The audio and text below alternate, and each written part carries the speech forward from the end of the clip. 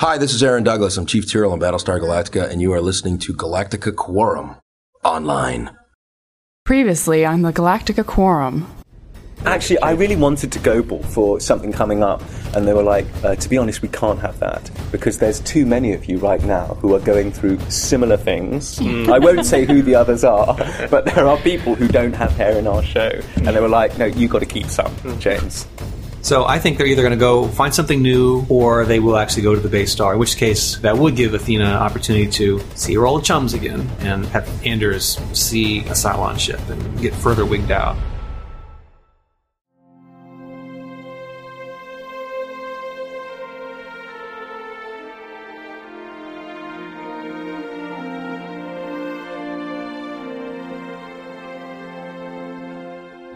Stop being a wuss and just do it. They turn him into this big wussy. Every time they show up, they're like these pod people. Come with us. Hello, and welcome to the Galactica Quorum. This is episode number 43. It's a frackin' podcast about Battlestar Galactica. I'm Brian, and joining me today is... Michelle. And by phone... And Jen. Glad to have you with us.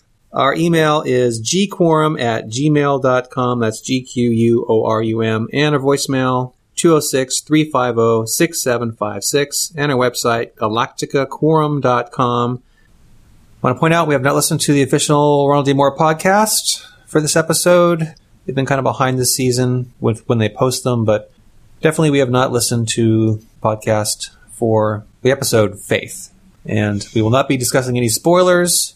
In fact, I don't even watch the previews. So if I say something and you're like, oh, that was in the preview, oh my gods. oh my gods. Just want to mention we are happy to do plugs for your podcast or your website or anything that you would like to promote. This time, I want to mention that the Two Guys Talking Network is doing a contest involving the new Indiana Jones movie. I will post a link on our website and our show notes regarding that. We have a few emails to talk about this time. We're going to intersperse them throughout the podcast because some talk about the last episode, some talk about this episode. We got an email from Michael, who wrote telling about a theory based on the biblical meaning of numbers related to the Cylon models. He writes that with explicit religious ties to the Cylons, and both are looking more and more like a Christ figure, it's not unreasonable to think that some thought has gone into the numbers. And he goes into detail about various associations with numbers as they relate to biblical texts. And it's really interesting. It's just too long to get into. Worth checking out. So I will put that also in our show notes. Or on the forum. I have a voicemail from Jen. This is funny. Hey guys, it's Jen, sometimes co-podcaster of the Galactica Quorum. I was at work and I just finished listening to episode 42, the podcast about the road less traveled, and I just wanted to call in and leave a couple comments. Ari, the Demetrius, the poop vessel, as Michelle called it, what I'm wondering is, how is it that the sewage vessel for the fleet is so expendable? What are the other ships in the fleet doing while this ship that's, I would assume, supposed to be taking care of their excess waste is off on the other side of the galaxy jumping around looking for Earth with its crazy captain at the helm? Where's their waste going? Are they leaving trails of poop across the galaxy while they wait for the Demetrius to return? And then at the beginning, when you guys were talking about the different versions of the, what's it called that Brian does? You know, the thingy that he does at the beginning where he does a summary. Yeah, you can tell that work is frying my brain today. I also thought a James Carville version would be interesting. You know, the crazy bald Democrat pundit guy. He's got a nice accent, and you could do a whole political twist on it like you guys have been complaining. The other thing is I totally agree with Brian about the mutiny, and I totally knock Gila's behavior too, doing the flip-flop where he's all about duty, and then Athena gives him a look and a whine, and suddenly he's relieving Starbuck of her command. I know they had to do it. They had to do the mutiny, like Brian was saying. They could have done it in a less annoying way. The whiny attitudes of these people that are in the military who were sent on a mission is just totally annoying to me. But they had to, in some way, they had to relieve her of command at some point so that they could turn the plot, just like they had to kill Callie, just like they had to reveal that her husband and friends were Cylons, and then they had to kill her because you couldn't. It would introduce an entirely new storyline of trying to keep Callie from telling their secret or turn her to be their ally or whatever. She had to go out the airlock. And just regarding Callie and the funeral scene, my friend Jen made a good point that there will be a ton of geeky girls out there naming their firstborn Calandra now that we know Callie's full name. Anyway, I had other comments too, but I can't remember them now. It's much easier to do it when you're in podcast process. So I enjoyed this episode and hope that I can hang out with you guys soon and do it again. Talk to you later. But it's true. Where is their sewage treatment? Yeah, that's... Especially since the Demetrius has been gone for over 2 months now, right? Right. You're, like, wondering, are they just, like, collecting it in barrels somewhere? Ew. Or are polluting intergalactic space? They're leaving a big stinky trail across the universe. That's how the Cylons are going to track them. That's how they track them. Yeah, that's kind of one of the reasons why I was saying, instead of having this whole ruse about it being a garbage ship or a sewage ship, just make it a regular vessel and not deal with all this stuff about converting a poop ship. So just want to bring up that once again Pike has done a video recap of the last episode, putting video to my recaps. And actually I should read an email from Paul. Paul writes, I would like to know your feelings about being ripped off by the Sci-Fi Network when it comes to what the frack happened on BSG Video. These seem to follow your style of sly sarcasm of your recap of the shows, but not as funny. Thanks.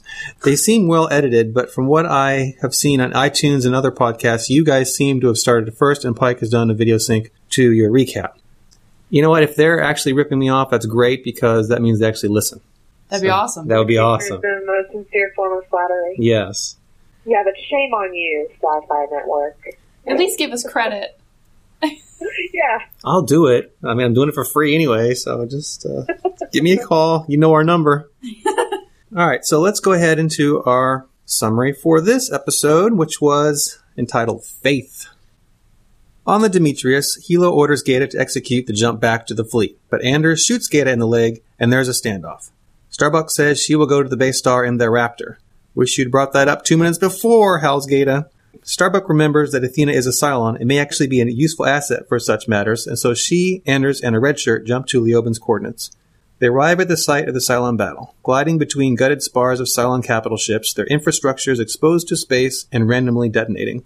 Starbuck observes a flaming hunk of base star streaking across a gas giant and recognizes it as a comet from her vision. But they are struck by hurling debris, and the next thing they know, they are in the base star. The crew finds the Cylons are as dysfunctional inside as the chaotic flotsam outside.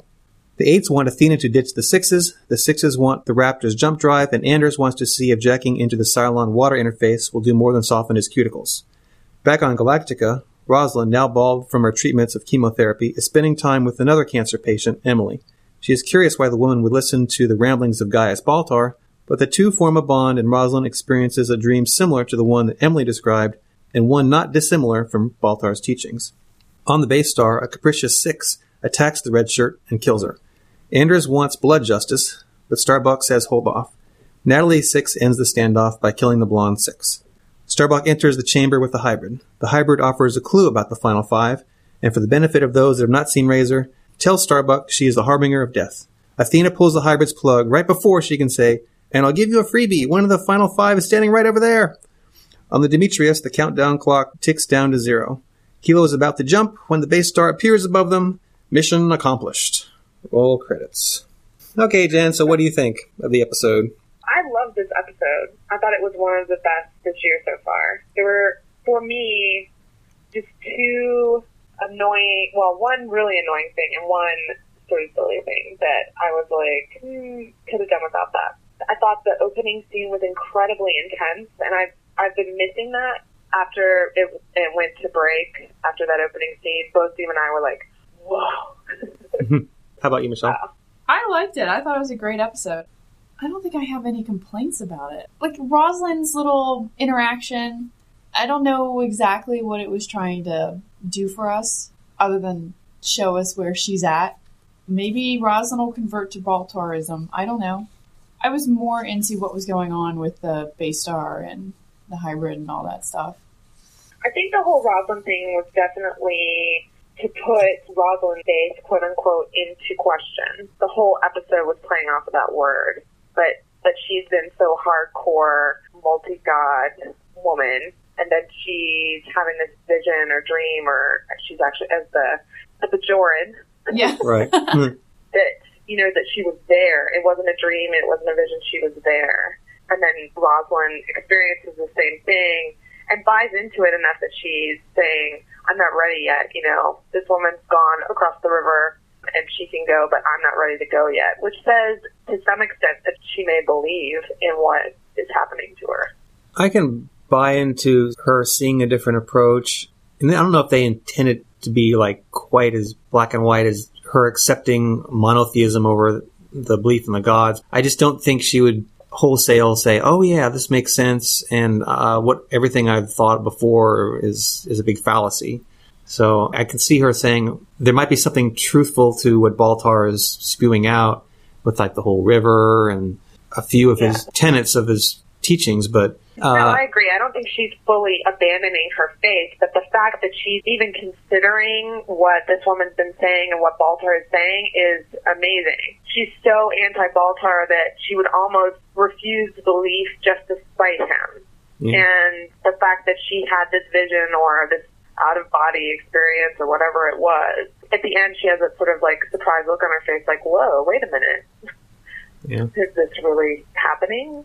I keep bringing up the James Callis interview, but there's so many little nuggets that he mentioned to us without giving anything away that now seem to make a little bit more sense. We talked to him about his haircut, and he had said that there were other characters who were going through similar things who were bald, characters plural. And we knew from photos that Aaron Douglas had shaved his head, but I don't know why. Somehow it didn't occur to me that Rosalind would be going bald as well because of the chemotherapy.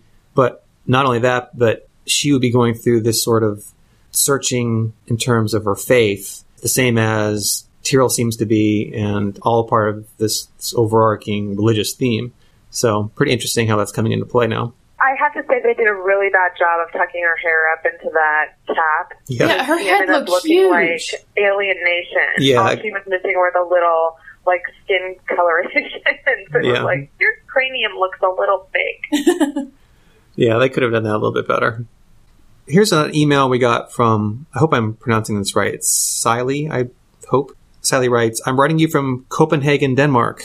I just watched the latest episode and am left with a mixed feeling. On the plus side, I really enjoyed the scenes in the Baystar, and it's so nice to see Anders' response to the events. On the other hand, there were elements in the episode that kind of bothered me, like the girl who said to Starbuck she'd always thought Kara kicked ass and wanted to be there for when she found Earth. Where did that girl come from? Felt like the scene was only there so we would know who she was because they were going to kill her off right after. Not to mention Athena's response to being back. I didn't feel like this is the way her character would have reacted. I can't really put this into words, but in some way it just felt off. Also, the scenes with Laura and the other cancer patient, I was slightly bored. I get that they need to show the feelings and thoughts she has concerning her soon death, but maybe this could have been done with interactions or conversations with the Dama.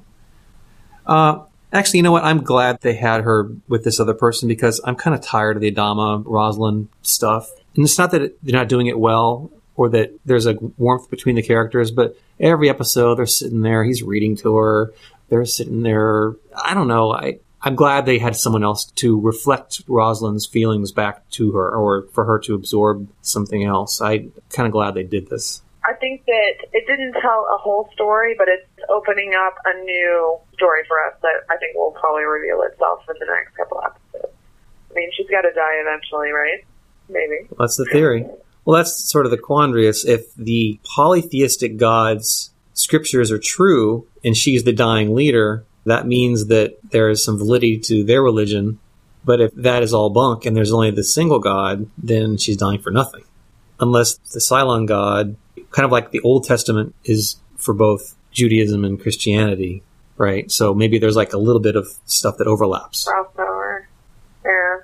And that was a good point about the red shirt that got killed off. Like, as soon as that person got on the Raptor, I was like, that person's dead. Oh, yeah, I knew that too. I think they're blatantly doing the red shirt thing right now. Well, in a recent podcast, Ron Moore said that they were going to have someone else pilot the Raptor that the one racetrack was on, but he thought that people might think that it would be a red flag that they're going to kill them off. But I'm like, maybe you should have done that, because then we'd be like, oh, they're going to kill them off. Oh, wait, they didn't.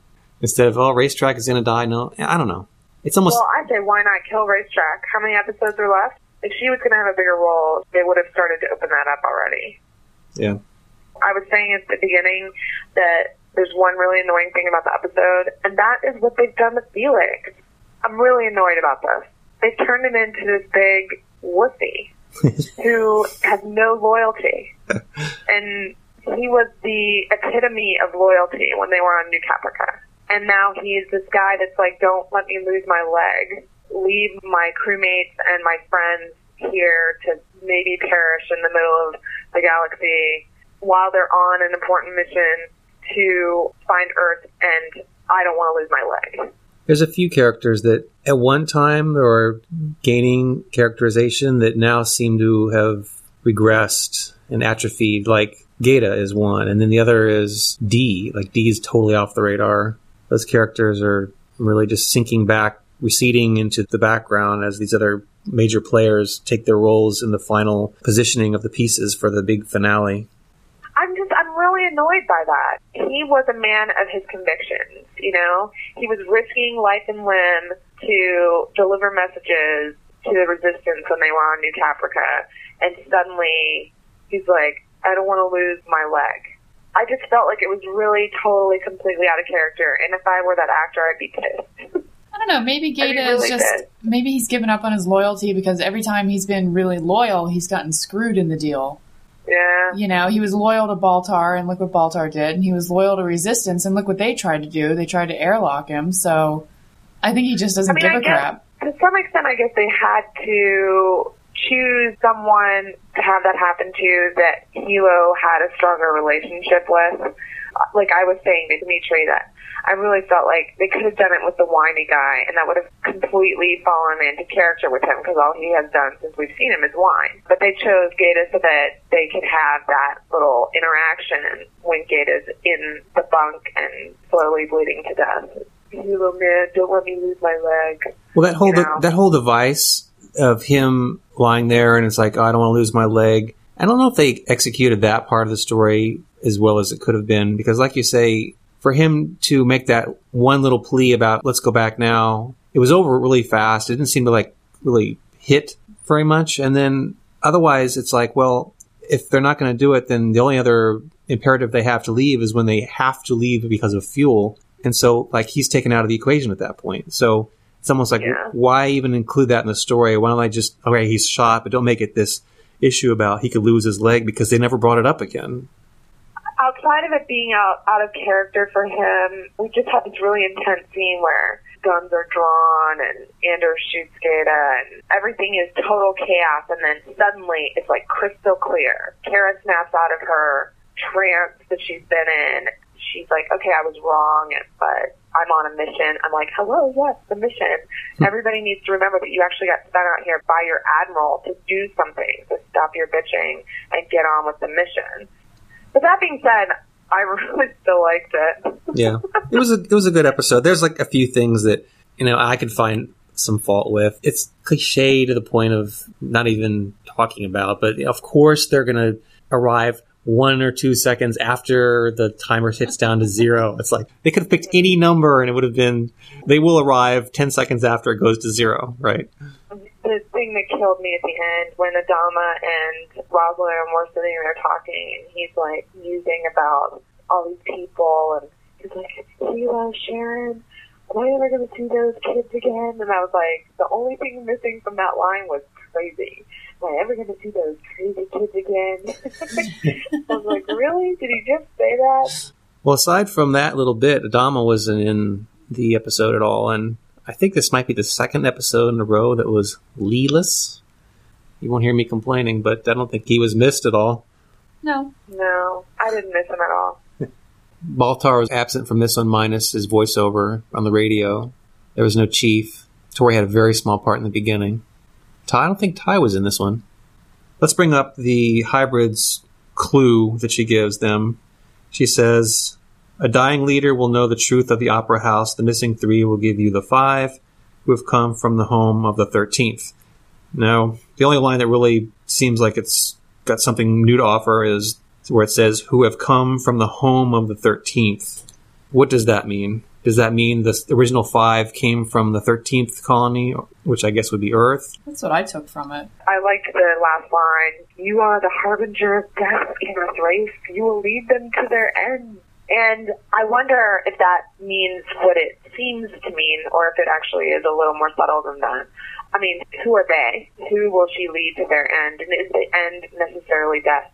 I mean, end could be the end of the line, end of line, which would be, in terms of a journey, it would be Earth, but leading them to their doom or to their death. The hybrid from Razor, that line, it wasn't exactly the same, but it was very close. That one seemed to be a little bit more clear in terms of saying that you're not leading them somewhere, you're just leading them to a destruction. So I don't know if the two hybrids' statements reconcile. The hybrid, the actress that was playing the hybrid, and who is she? Why does she look familiar?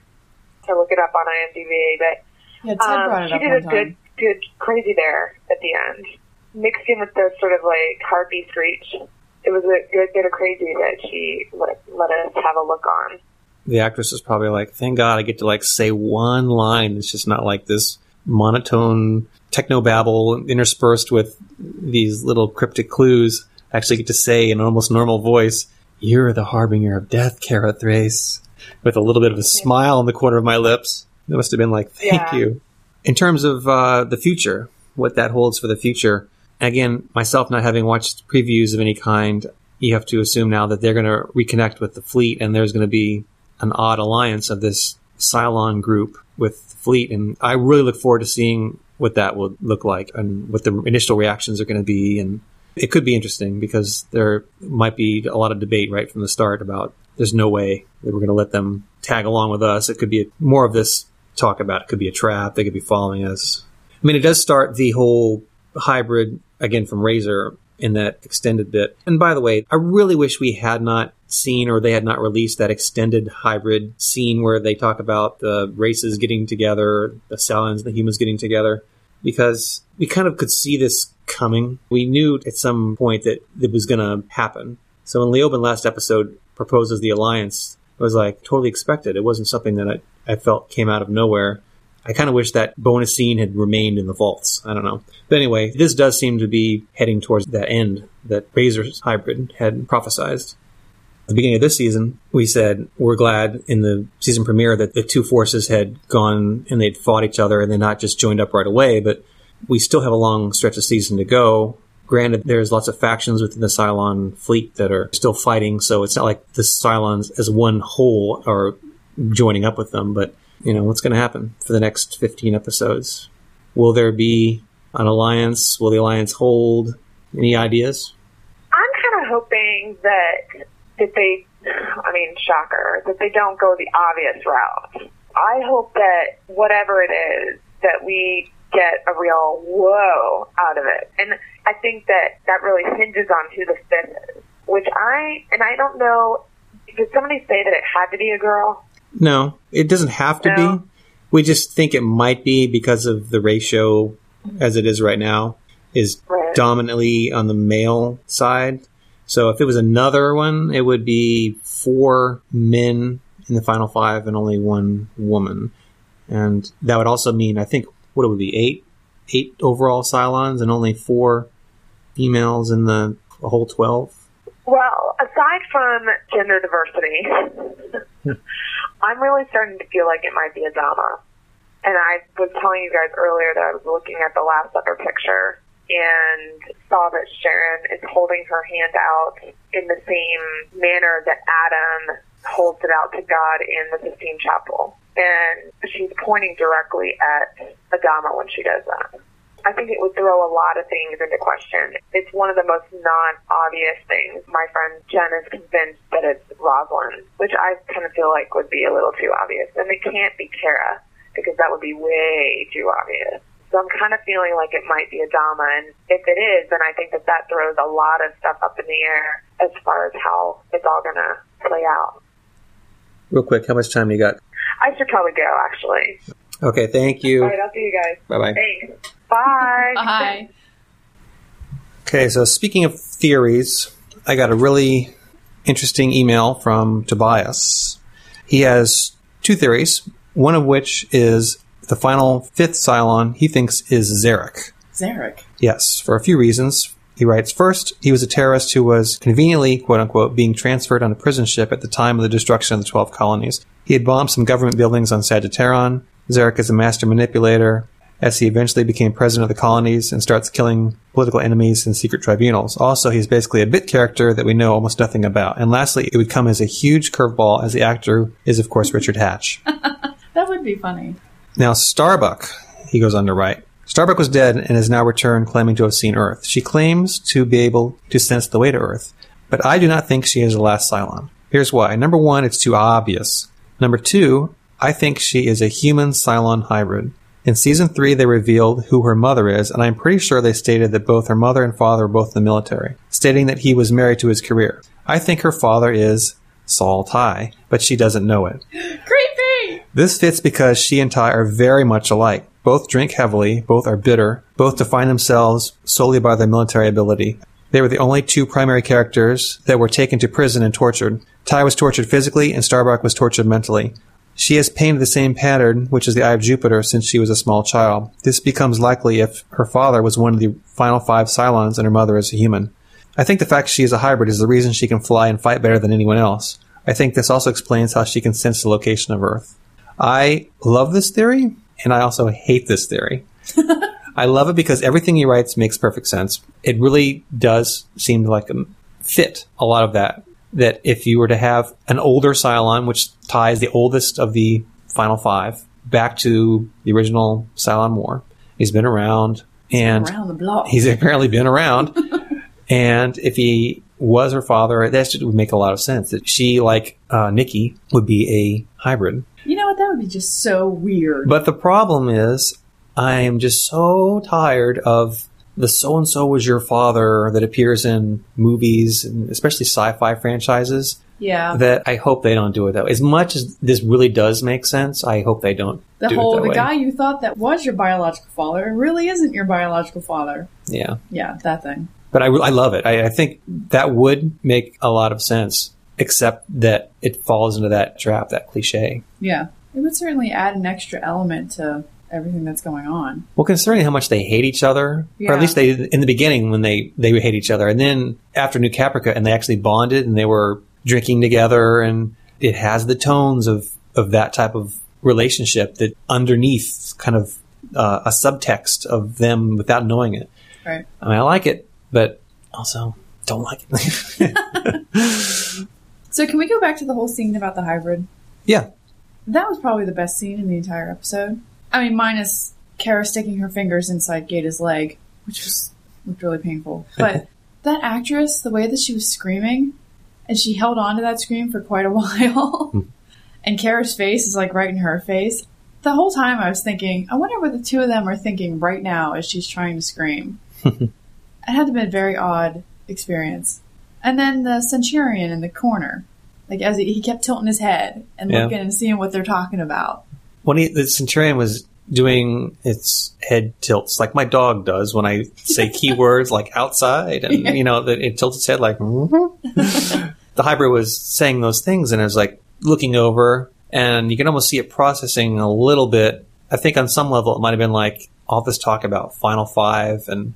I wonder if the he 3 connected. I don't know if it was that. It might have been just something like all this is talking about Final 5, and there's my brethren are just totally out of the picture. Yeah. We are really just peons in this game. They let us get some sort of sentience, but we are the underclass. And, they're talking about all these maneuverings and, going to make alliances. And when it all comes down to it, we're still just these tools, even though we have this. I mean, I'm reading a lot into this, like this one little CG move, but I find it interesting that he basically snapped when they were going to unplug the hybrid and shot Sharon. Yeah, I wonder if that was just sort of like a response, a quick instinctual response, like, you're not going to do to her what you did to the Raiders. You're not going to unplug or lobotomize. I think on some level that's what it was. It was just sort of, they're coded to be guardians, they're coded to be sentries, and when someone is mucking up your ship's main computer system, you stop them. But I think it's quite significant that they're no longer recognizing, or on some level, they're not recognizing the skin jobs as authority. Yeah. Any other time, if the skin jobs decided they wanted to unplug the hybrid, he would have let them. I think Anders is going through an interesting... Oh, I wish he had stuck his hand in that water. Yeah. What would have happened? Like, stop being a wuss and just do it. I think of all of them, they're all embracing it or accepting it in a different way. His seems to be...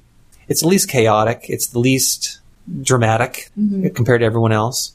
But it also is, in a way, the one that I could, like, most empathize with. He seems like he hasn't, like, fallen to a dark side like Tori has. He hasn't, like, flipped out like Chief has. He's just really growing very gradually into it. And he might, at the end of everything, he might be the one that is the most in grips with it. Right. Because everyone else is either avoiding it on some level or they're plunging in without looking and just blindly forging ahead and not seeing what a consequence might be. It was kind of weird, though, that the hybrid, for all their fantastic clairvoyant powers, and I watched the scene again just to make sure he was in the room, couldn't have said, something, the fact that, and he's really close. Yeah. He's really close. Yeah, especially when he went to take the hand of the dying 8. He's empathetic towards them, and I don't know, it was a good scene. And actually, something I wanted to bring up was they had a callback in this episode to when she reached out to him and when Athena reached out but didn't quite accept 8's hand. And that was a callback to earlier in the episode, or it might have come later, I'm not sure the chronology, when Emily holds her hand out to Rosalind and Rosalind grasps it. What's great about it is this is the sign of a show that's a mature, well-produced show that knows that it's heading towards a conclusion, and they're able to map out exactly what beats they want, not just within an episode, but over an arc of episodes, because the shot of Emily holding her hand out to Rosalind was visually very similar to the one that in the previous episode the Chief had when he put his hand out and Baltar took it. So it's like these little symbolic beats are clicking on levels across scenes in an episode and across the series in a season. Great stuff. I really appreciate the way they're doing that. I think that's great stuff. I agree wholeheartedly. It's easy to agree when the episodes are really good, right? So yeah, I highly enjoyed this one. I mean, I thought the scenes with Rosalind and Emily were kind of slow, but they had a purpose. Yeah, and it made sense. And I agree that it was better to do that with someone else rather than Adama, because she wouldn't have been able to question her faith. She wouldn't have been able to have a discussion on that level with Adama. Got an email from Bill who says, I call BS on Natalie 6 and that snide remark about human justice and blood for blood. Isn't blood justice what the bleached blonde 6 was after when she attacked Barley? And that leads me to another question. What's the relationship between the various copies of the 7 main models? To what extent are they the same? They established earlier this season that the Cylons almost never vote against their models, and the 8 seem to have that creepy unity. But the 6s seem to come in several different flavors. Very good flavors. Yeah. Very delectable, different flavors. That's true. The 6s of all of them have shown the most variety. There's the Caprica 6. There's who's different from just the Beach Blonde 6, who seem very vindictive. And and then there's the Natalie 6. And, of course, there's the Head 6. I think it actually might come around back to something about the Head 6. The fact that there's something about that line. But yeah, the 8 line, every time they show up, they're like these pod people. Come with us. Like, I mentioned this in an earlier podcast, but it reminds me of in Toy Story when the toy plops into that toy vending machine. And there's like all those little aliens. They're like, hey. Yeah. That's what they remind me of. I don't know. Again, it comes back to possible numerology. Is the number 8 significant? Because by the time they got to 8, did they just not care? Is she the beginning of a new line? Is she the beginning of a new line and they weren't baked enough? I don't know. Baked enough? They didn't stay in the oven long enough. They are a little different in their own weird way. So I guess we all agree this was a really good episode. I will give it a B+, which is really good for me. I'll give it an A. And you'll give it an A, and I think Jen would probably give it... A, probably. Jen had to exit, but I will be her proxy, and I will say she gives it an A. And Dimitri gives it an A, without even hearing a word out of his mouth. Like a shiny silver star. And a silver star. Jason, this is fun. Let's think what Jason might have done. I think Jason would give it an A. And maybe an A minus. I think you would have liked it because it didn't have any political stuff in it. We get to see the Cylon side of things, which, and I tend to agree, is often more interesting than what we're seeing in the Colonial Fleet. And I heard of Grace Parks. Yeah. All right. So this has been the Galactica Quorum. Our email is gquorum@gmail.com. And our voicemail is 206-350-6756. Our website, galacticaquorum.com. Send us an email, send us a voicemail with a question or comment. We'd love to hear from you. Until next time. See you next time. Bye-bye.